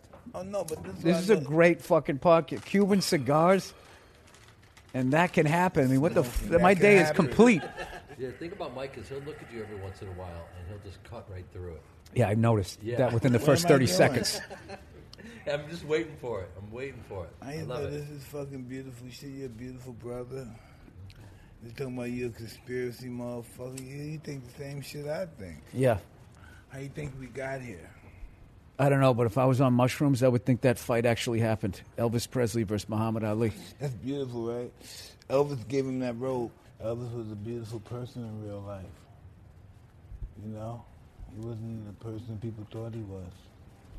Did you ever meet Elvis, Mike? No, he died in like 77. 77, That's right, of August. course. August of 77. That's right. You know, that's me. That's know who you talking about. How the fuck I care about no fucking dying in 77, but we know. It's just in our head. We know he died. That was a big deal. I was 11 years old then. I remember that. Yeah, I was 9. But you remember that, huh? Yeah, I remember they played him on the radio. My Yeah. parents were That dancing was a to like tough his day. music in the living room and shit. That was a big deal. A lot of caddies at that funeral, huh? Everybody loved him. He was a generous dude, too. Bill Burr, comedian, baby. Made headlines in October 2000 and 2000 after controversial That's 2020. monologue. You know, man, I don't know this 2000 shit, and nigga. 2000, Mike, that's I don't know this 2020. shit, nigga. Look, listen, Those man. Brownsville schools, man. Phil, tell me, man. But listen, right? 2000 and 2000, It that's is, fucking man. great. 2020. 2020. Yeah. Be 20 and 20, if Bill- anything. So he had Bill had some backlash after the SNL monologue because he was speaking his Billy truth. boy, oh Billy, Oh, Mikey, I did mushrooms, dude. you did. She You're a was beautiful funny. person. She was funny. View was funny with mushrooms, dude. I had actually heard. So, anyways, that's all bullshit. What? That is. Okay. They- But it was they- incredibly difficult to get that monologue because you had no real live audiences to kind of workshop the material. You're kind of So dark sometimes. You're not friendly with people. You know that, right? Yeah. I'm aware of that. I'm more defensive, is what it is. No, but I don't like We were that. happy to have you, man. Thank you for showing up. Dude, if I knew it was going to be like this, I would have been here years ago. I feel like I'm skipping school right now. This is fucking amazing. Oh man, this is a beautiful day. Yeah, absolutely. I remember I skipped school one time. The Celtics won a championship, 86, right? My parents, I asked them if I could go to the parade, and they were like, no, you can't. You got to go to school. And I was like, all right. So I just went anyway. And I didn't wear sunblock or anything, so my face, I looked like a fucking lobster. And for some dumb reason, I was fucking shit-faced. I was driving this pickup truck, and I had like fucking 20 other drunk people in the back. And I went by this, after I dropped them off, I went back to the school to get, because I knew we had a test and I didn't have the book. So I went into my high school completely shit-faced and sunburned. So I'm walking down the hall in the middle of the fucking, like I'm supposed to be in a class. So you had to have a hall pass. So I'm walking down the fucking hall, and of course, the vice principal who suspended everybody, Mr. Calnan, comes walking down, and I am fucking shit-faced. And I was just like, just hold it together. Just act like you have a pass. Just act like you have a pass. And I walked by him, and I said, what's up? Instead of saying Mr. Calnan, I said, what's up? And I was just like, and he just goes, how are you? And he just kept fucking walking. Because I was literally thinking, like, this is a automatic 2-week suspension. I'm already flunking all my classes. I'm going to get zeros and everything. My dad's going to make me even redder than I am. This guy, He and writes you up. He didn't. See, one of the few times in my life I ever just played it cool, and it worked. I think because I said, what's up? It's like if you didn't have a hall pass, you wouldn't have said that, but it was the alcohol. And then that started my drinking. I was like, I like me on booze. I say hello to people. They don't ask for credentials. When the last time you worked? Texas. Excuse me? Texas. Texas. How long was that? When I 20. did a run of dates out there. I mentioned it about an hour ago before the handfuls of mushrooms. Time has no meaning for Mike at this point. No, it doesn't None. exist. Doesn't exist. Are you a sci-fi guy? No. You're not into it? No. I'm not really into it either. I'm not a sci-fi Unless guy. it's like Blade. I like Blade Runner. Was that with Arnold Schwarzenegger? No, that was with Harrison Ford. Yeah. Oh, that's the first one. Yeah. The first one. 70s, right? Early 80s. But the Ryan Gosling one's the shit, too. I haven't been checking that shit out. No way. I don't think you need to, man. You got penis envy. It's going to be Big better. time. That's going to be better than any movie you're going to watch. That's what I'm gathering from this. Hey, listen. I happen to believe that you're correct. It's going to be some really movie shit going on in a few minutes. I don't know what that means, but okay. Yeah, man. It's all beautiful, baby. It's just beautiful. Life is all love. I'm in. I'm in. Tell us about your mother and your father. Where they come from, man? Who are you, man? Where you descend from? I'm Where your from parents come from? Midwest, All of them, yeah. When they move up to Boston, Vietnam War. really? Yeah.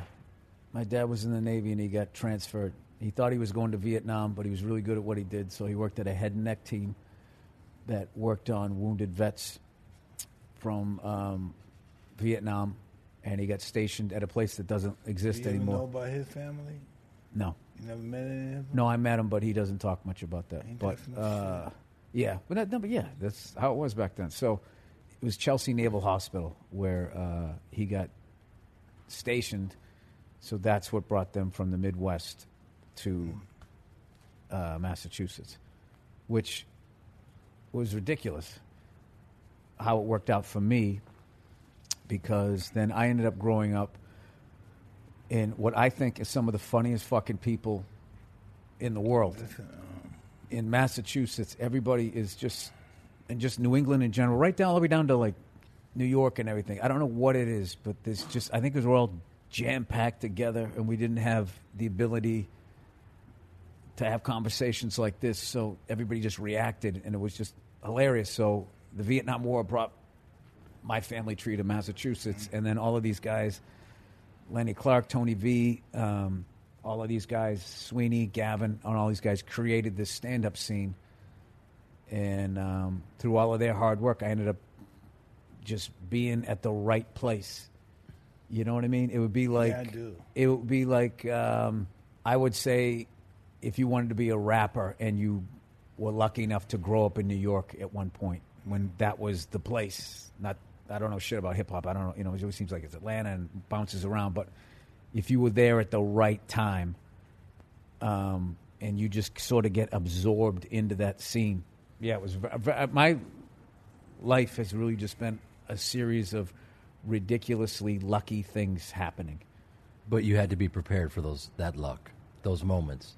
I was told this. You know that. I mean, I don't know, dude. I don't know. You know this one? You know this one? The harder you work, the luckier you get. There you go. That's what I was always told from my teacher. The harder you work, the luckier you get. People did a lot of work to create the scene before I even knew I even wanted to do it. So, but yeah, I definitely think that. I would agree with that. But you had to be called to the scene, though. All this is, you don't think you navigated yourself here, do you? You don't think... No, I fell into it. Oh, you fell into it? Just, You yeah, think sort of. I sort of talked about You it. fell into it. You fell into it. You were smart enough to create this, to fall into this.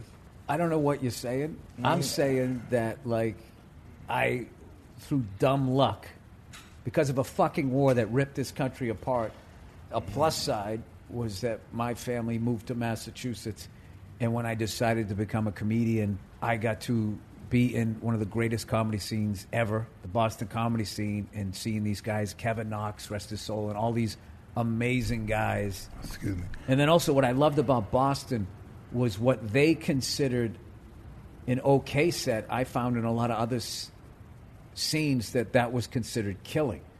And I remember when I was bouncing around doing the road, and guys would say I was killing, I was thinking, like, that's not killing. Kevin Knox at Nick's Comedy Stop.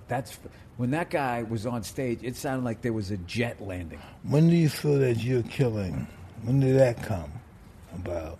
That I actually killed. It That took you like felt that you killed. 8 years in. Yeah. 8 years in, it took me 8 years to not be moving around for no reason. Why you never quit? Well, that's that classic stand-up thing where they say if you're really going to be a comedian, is the thought of quitting never enters your mind.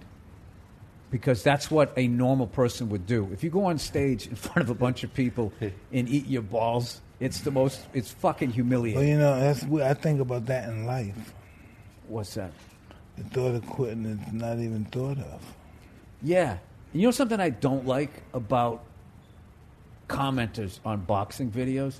I hate when there's a great fighter that for some reason, like I think a lot of times when someone's a shit-talking great fighter, people don't like the person and they want him to fail because it does something to them that they're thinking like, because secretly they want to be that confident and they want to be that guy. So then we don't. So then they wait till the end of the fucking fighter's career, you know, when they lose and you see him, oh, I love this fucking asshole. He's such a piece of shit.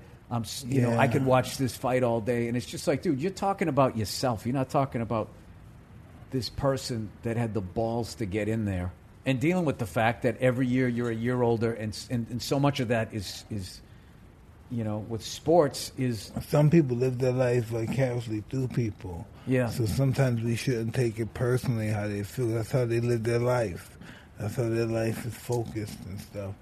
You know, we have to be grateful. You have to be grateful, Jeremy and myself, that we can make people, that we can cause people to feel that way. Yeah, I learned probably about 10, 12 years ago. I just stopped giving a shit what people, if they came up and they didn't like me and they would, you know, they come up to you and they just had to let you know. You know, that person who just has to fucking let you know. They can't just be like, I didn't enjoy that, I'm not going to see him again. No, I need to go up to this guy and be selling my fucking CDs and bullshit. At the end of the show, these people would just come up to me, not buy anything. They stood in line to tell me how much they didn't fucking enjoy me. And I always after a while, I just started seeing the humor in it. And I would agree with them. I would just start fucking with them. I do remember one time, there's a few times I have felt bad. I was in Ireland. I did this show one time. And I was talking about that haircut your wife gets at a certain point where she's sick of dealing with her hair. And she gets like that short haircut. And I go, and the next time you're banging a doggy style, you feel like you're fucking your friend Eric. So that was... That was the joke, right? Mm-hmm. I thought it was a harmless joke. So at the end of the show, I'm standing there, you know, glad heading and doing what I have to do because I love doing stand-up in Ireland. I'm trying to build a following. So doing the meet and greet. And, you know, I'm signing shit or whatever. And I look up and there's this woman, this Irish chick, and she's got this short haircut. And she just looks at me. She just goes, right. Was this the haircut you were talking about? And I didn't know what to say. I was like, no, yours look good. I hate that I didn't say, like, that is exactly the fucking haircut I was talking about. I just felt bad because I could tell I hurt her feelings. Because as much as I'm a dick, I don't want people to feel that way. I want you to laugh at yourself. If I'm doing that, I would like you to... I mean, look at me. I fucking got an orange beard and a bald head. I mean, you're going to let me get under your skin? What made you feel that you had to be a comedian? It's how I connected with people. I made people laugh. No, who did you see that made you believe you had to be a comedian? Pryor. Really? Mm-hmm. I remember buying my first Pryor album. I had no idea who he was. He just looked funny. And then I listened. That must have blew your mind when he... Yeah, and what I loved about him... My family used to buy that shit. Yeah. So what I loved about him was his bits were like movies. And he could do all the characters. And like all of his classic bits, I have a vivid picture of what the person looks like. Like the crap game, the girl with the big ass going, kiss my ass, motherfucker. Like I know what she looks like, how she's dressed and all of that. And what the club looked like. Ain't no goddamn Hank. I know what the door guy looks like. The way he did it. And I've always loved... any performer that can bring me into a world that I've never seen and sort of make me see it. And it was why I liked Biggie. When Patrice got that first Biggie Smalls album, and I loved, because I felt like I was watching a movie when I was listening to it. And So I think that, yeah. So getting back to it, that was why Pryor was sort of the guy. And then I bought the Eddie Murphy one, the one where he had the rose behind his ear. And I literally bought that because I was like, well, this is another black guy. That black guy was funny. He must be funny, too. Like, literally, that's what I just thought. And I just bought that one. And then I think I got a George Carlin, that Toledo window box. And I was like, who's this guy? And his style was completely different from those guys. Where do you get the confidence to believe that you can do this? I be honest with you, it was just something I knew I could do. Everything else I had tried at that point, I could only be good at it.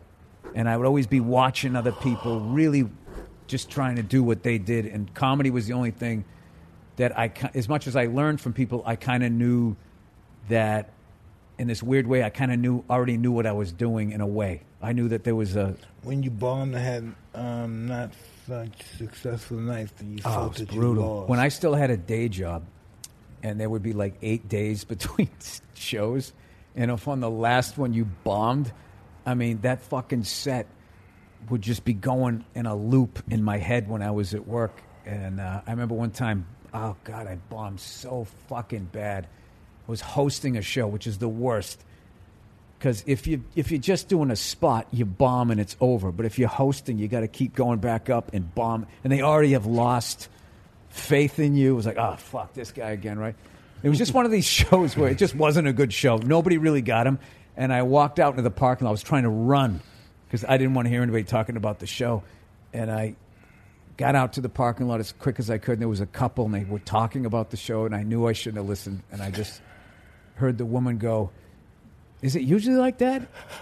And the guy's like, no, it's usually funny. They usually have good shows. And he goes, man, that redheaded kid sucked. And I didn't have another show for like a week. And I'm at work, and I just had that playing on a loop. Man, that redheaded kid sucked. Man, that redheaded kid sucked. And I was fucking up at work. And I didn't tell anybody that I was doing stand-up because I didn't want them. I didn't let anybody I know, my closest friends, I didn't tell anybody that I was doing it. Doesn't that inspire you to For work like 2 harder? years because I didn't want them. It was so much pressure to just do it in front of people I didn't know. I couldn't imagine somebody I know in the fucking crowd. And one time, somebody from work, I finally told him, he came out to the show. Of course, they sat the fucking dude right in the front row, and I fucking ate it. And the whole weekend, I had to think about, I'm going to see that guy on Monday, and what's he going to say? And when I saw him, I realized his weekend... That's not yawn, that's from mushrooms. It's all right. I'm boring. His weekend was worse than mine because he had to sit there going, what in the fuck am I going to say? And he came walking, and I said, hey, sorry about that. He didn't even look at me. He goes, yeah, I mean, you just didn't seem like you were into it. You didn't seem like you wanted to be up there. He just fucking walked by me. And it was weird for like 3 days. We'd be talking about games and shit, and you could see it in our eyes. We were both thinking about how I bombed. Doesn't that inspire you to work harder and come back and crush? To kind of end that endless loop? No, it made me want to quit the job so I didn't have to keep fucking looking at the guy. But No, I knew enough at that point that it was just like, man, he just came on the wrong night because there was enough good shit happening to keep you coming back. Yeah. So thank God. Yeah. It's just during this whole interview, you don't want to show no feelings. You don't want to show and say, fuck, I feel like I bombed out. You control your feelings. You don't want to show anything, huh?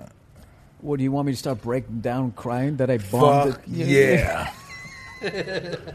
Fuck yeah. You missed the ice cold over there. I just think we're on a different wavelength right now. We're still vibing. But you say, if I took those mushrooms right now, would I be like crying? Possibly, yeah. You ever been challenged to a fight? Mm-hmm. Tell me about that. I walked away. Okay. I fought until junior high, and then everybody hit puberty, and I didn't, and then that's when I got funny, because that's when, like, teeth started getting knocked out, and people got all bloody and shit, and it was just like... My thing of the bar fights, if you're the guy that goes down to the ground when all of that shit was going down, I was just like, no. I avoided that shit. I had other people that I hung out with that did that shit, and I was, you know, I can be honest with you, I was envious of it. Now, what's the difference between black and white girls? There is no difference until you walk down the street. Why is that? Because the people are racist. If you walk down the street with a white girl, they don't even see you. You walk down the street with a black girl, people see you. White people act like they're cool with it. Black people are a little more uninhibited.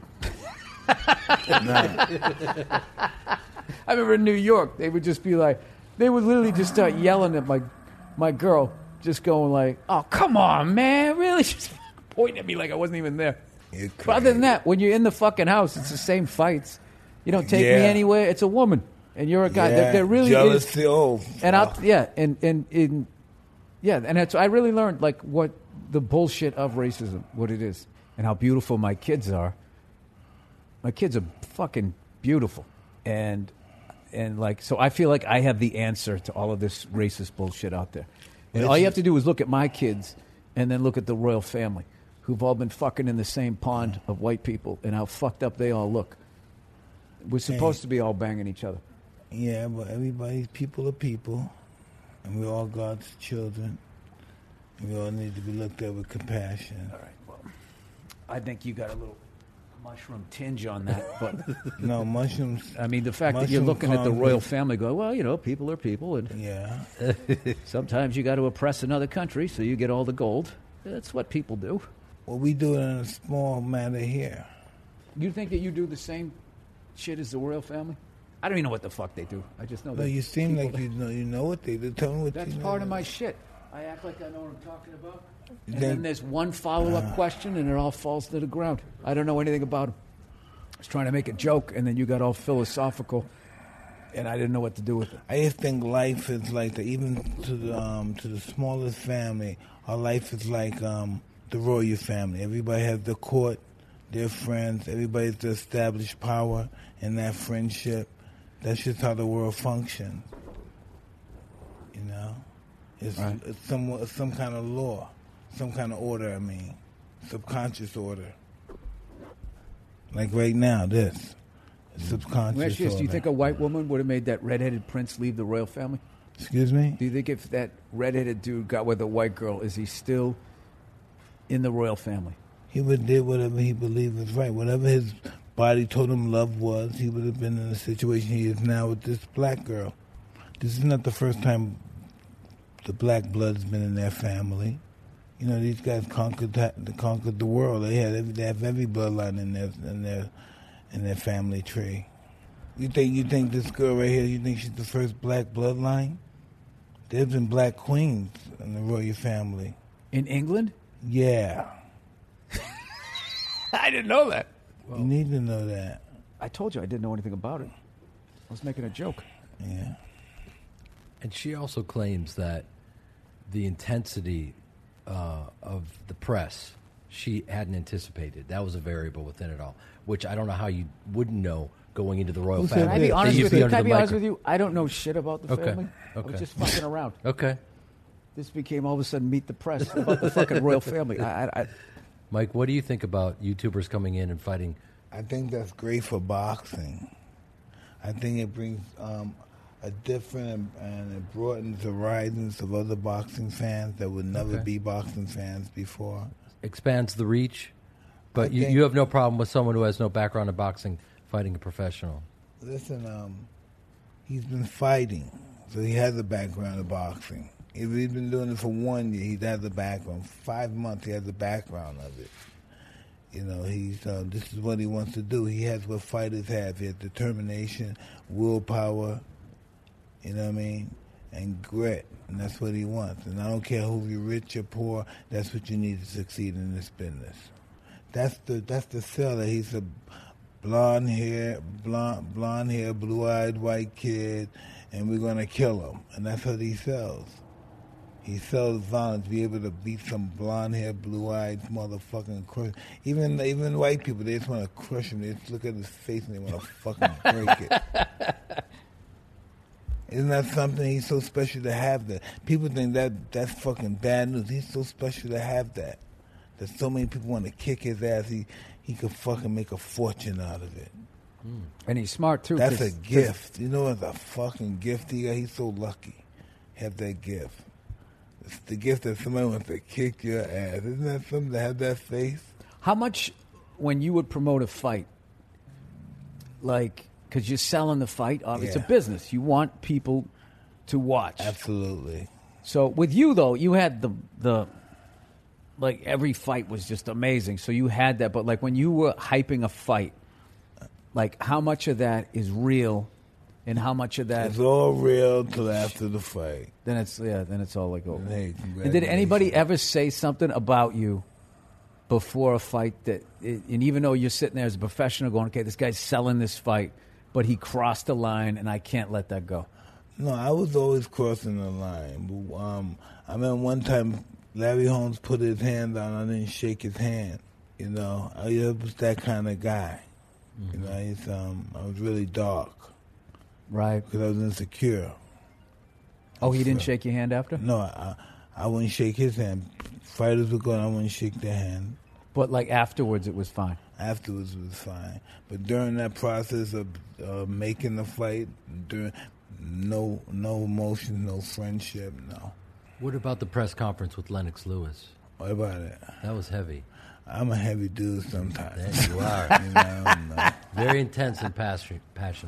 Dude, what are you thinking? Like, you never thought, like, as you're walking down to the ring, like, what the fuck? How did I end up doing this? On the contrary, I believe that when I'm walking in the ring, I believe I'm born to do this. I'm the purpose. That's the difference. I believe. Right there. I That's believe awesome. that the purpose fighting was ever created was because of me. That's amazing. Because I would be thinking, like, I don't want to do this. No, it's like going on stage for the biggest night. It's coming like 60,000 or something coming to see you. Not that they're there. Nothing is like they're there to what see you you. guys do.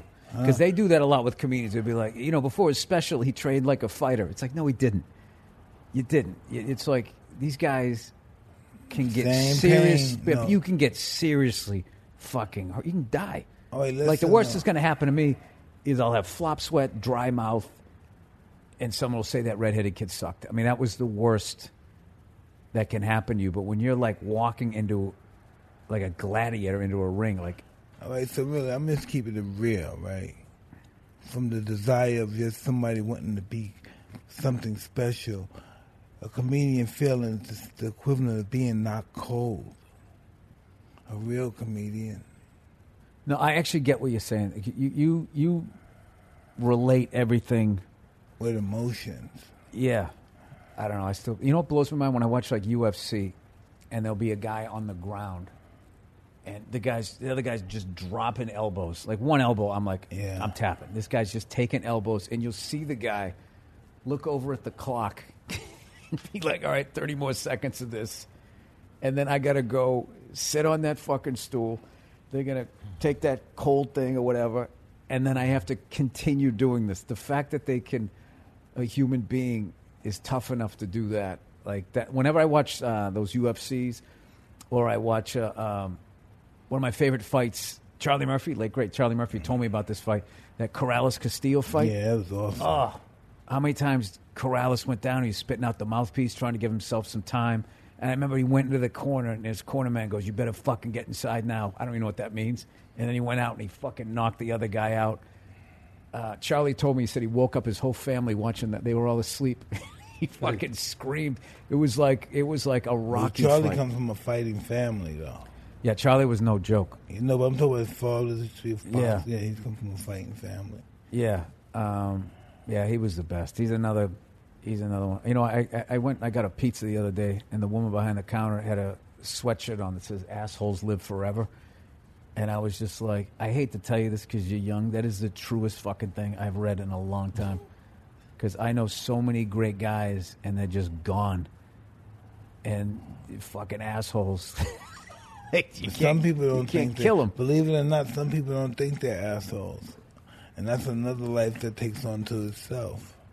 I would argue that actually that's what makes you an asshole. Because Really? if somebody's an asshole and they know they're an asshole, eventually the apology's coming.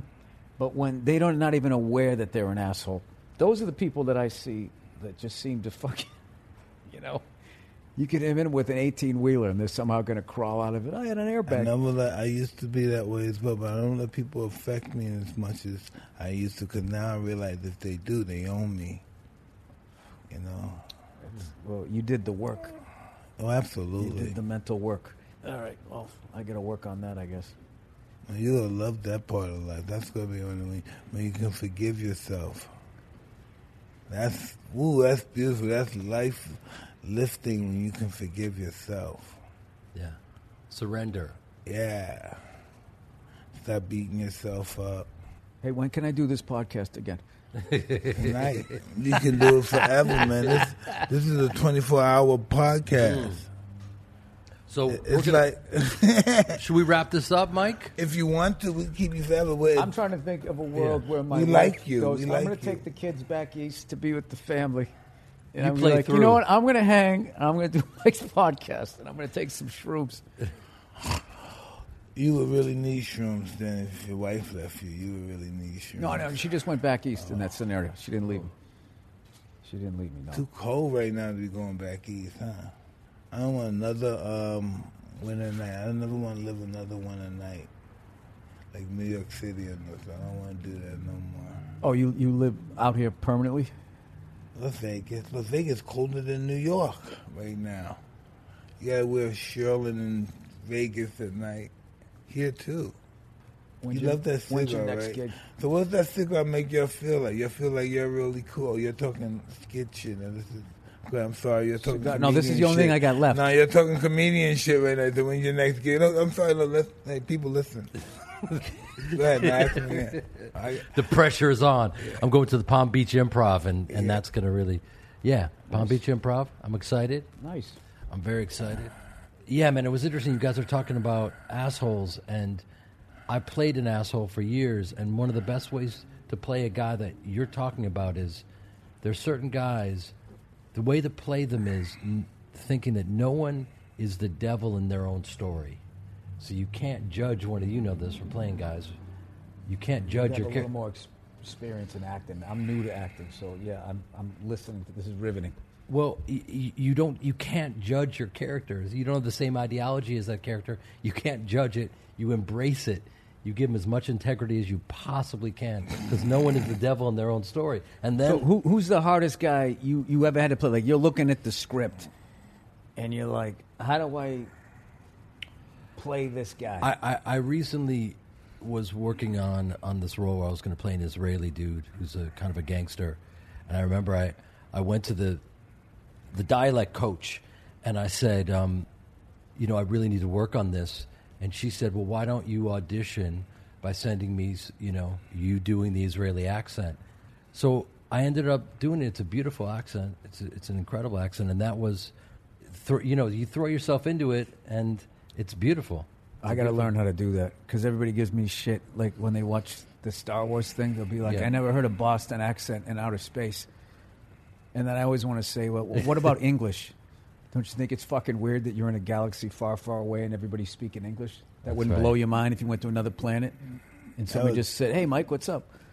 Not Mike, what's up, but just understand. Like who you understand what they're I said, who the talking fuck about. are Yeah, you? I said, Chewbacca's speaking Bigfoot and Han Solo speaking English. They Right. never switch languages, and they totally understand each other. They had to bust your balls. They felt like they had to. My buddy said the funniest thing. He goes, "Oh, that's where it lost you." That's where the reality of it. So, Yeah. but I can't thank those guys enough. It was Jon Favreau's idea. He was just going, no. He goes, I think it's going to work. And I was like, all right, okay, I'll do it. I remember the first day I got there, all these people I was working with were in like this crazy makeup, like looking like aliens and shit. And I just remember thinking, like, how am I going to get into the reality of this? This is fucking nuts. But they were so good. After the first take, I was like, oh my God, I'm getting killed in this. Like, I got to. And then after that, you kind of forgot that they were wearing costumes. And in between takes, you're talking about global warming and shit, and they're fucking wearing all this space stuff, and you just forgot it. It was truly one of the great experiences I've had in this business, getting to do something like that. And then the fact that, like, people watched it and really liked it. It was as much as last year was tough, people saying that they liked it was definitely a high point So you think you of my want to year. do some acting? What's that? You want to do some acting now? Yeah, like I want to do This is the weirdest thing. I want to learn to speak French, and I want to be in a French gangster movie. Then you should do it. Well, yeah, I got to learn how to speak French first, but If you want to, you will. I got the guy for you. Vincent Cassel. You know who Vincent Cassel is? no. He's one of the, probably in my opinion, the best actor over in France. Plays a lot of gangsters brilliantly. Well, I started Got watching. you. Whatever you want is right there. You don't This even guy's have to got the work. connection. Right there, dude. You guys will get along. He's a good guy. Right. Anything you want, dude. You got to see a movie he did called Irreversible. Irreversible. Yeah, it's heavy. Heavy. I've been watching that show, Call My Agent. It's a French Yeah. thing, and it's like it's it's just around the office, so it's really like sort of common language. So what I have the subtitles in French, and I just keep hitting pause, trying to like figure out what they're saying and shit. I mean, the comedy doesn't work because it goes by too quick. But My wife hates that. I love to read. yeah, there's people who won't do that. Like I just want to watch a movie. I don't want to sit here reading. My thing is I'm really bad at reading, so it always goes by. That's how I learned how to read, by reading subtitles and stuff. I get anxiety. Like when I would go to the movies and there was like subtitles, like it would take me back to being in high school and just flunking everything. And the shit would always go by too quick, and I'd have to ask my wife, well, what did they say? She'd be at me going, shut up, because my wife can read really fast. But it's cool seeing that people in other cultures like that and being able to immerse yourself in that. Yeah, I've been watching the Criterion Channel. It's fucking amazing. It's fucking amazing. I think what's going to happen is we're going to continue talking and we're going to look up and everyone's going to be gone. Mm-hmm. You ever get that feeling? Some like we people will have gone outlast already, an left audience? already. Some people have already went home, man. All right. Well, this has been cool, man. This has been This amazing, is right, great. Mike? 2 Cuban cigars. Hell fucking yeah, man. I have a whole new perspective on mushrooms. Like, I mean that in a good way. I'm not being an asshole. I'm like, of course you're not being an asshole. I would never think of you as an asshole. Oh, all right. But you are truly welcome back anytime. Isn't that right, Mike? Anytime. Hey, When does listen. this come out so my wife doesn't think I just went to a Oh, cigar no, bar? we're not filming anything. This has not been documented. You didn't do a fucking podcast. this You went and isn't hung a- out with your friends. This isn't a podcast. Bro, this is nothing. We're just hanging out. These aren't even on. Like, hey, I said no to mushrooms 15 times. All right? I was It's working. documented. I was working. It's got a character. Mushrooms is going to get Listen, you. I got to tell you, it's an honor to meet you. Thank you so much for all the stuff that I've watched for decades. The stuff that you've done, I still watch all of your stuff. you, brother. Follow you on Instagram and all that. You're Thank you. and watching you evolve and all that has been amazing. Jeremy, you're all right, man. Thank you, brother. Do you see I'm that? fucking with you. Yes, all right. I love you. Yes, I love all you. right. I love you. Thanks for having me on.